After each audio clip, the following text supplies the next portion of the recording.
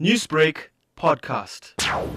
I think there is nothing that you need to expect because KZN's finances currently, they are in a sinkhole. You have heard from the Auditor General that he told us that there is about 6.5 irregular expenditure for the province. The Department of Transport failed to account about 17 billion of irregular expenditure. And also, Ethekwini municipality, of which is supposed to serve as the hub for the KZN economy, they went to 2.5 irregular expenditure, and that municipality, to be quite honest, is not existing anymore when it comes to the issue of the administration. And then that is the hallmark of our local government throughout the whole country. It shows that if the local government is not functioning, it means that the whole province is not functioning. And so I don't think that there is anything that we need really to expect from the SOPA because KZN is lacking leadership. We don't have leadership. That's the problem that we have. You've mentioned that KZN is financially in a sinkhole. What then do you expect from the local government when it comes to COVID-19 relief and the vaccine rollout in the province? One of the most interesting things, when all the provinces around the country, when they were going out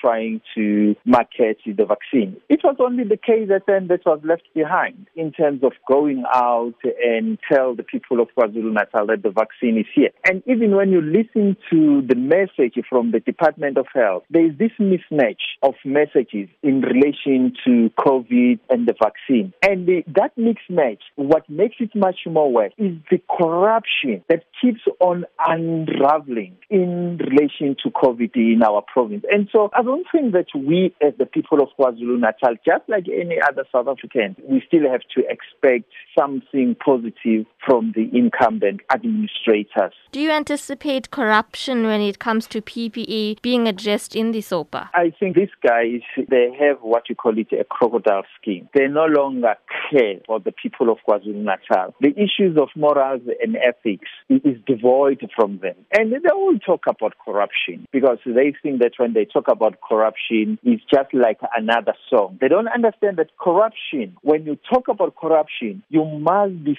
seen, practical, tangible, not doing it. And if you are not doing it, you must be seen, practical and tangible, fighting against it. But you know what?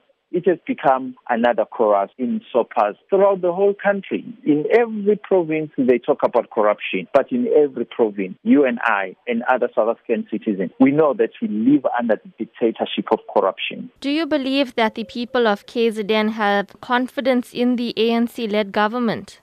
They don't have. But what option do they have? They don't have confidence to any political organization because the system that currently is existing in our country is a system that is excluding the ordinary people but embracing the corrupt political elite. Newsbreak, Lotus FM, powered by SABC News.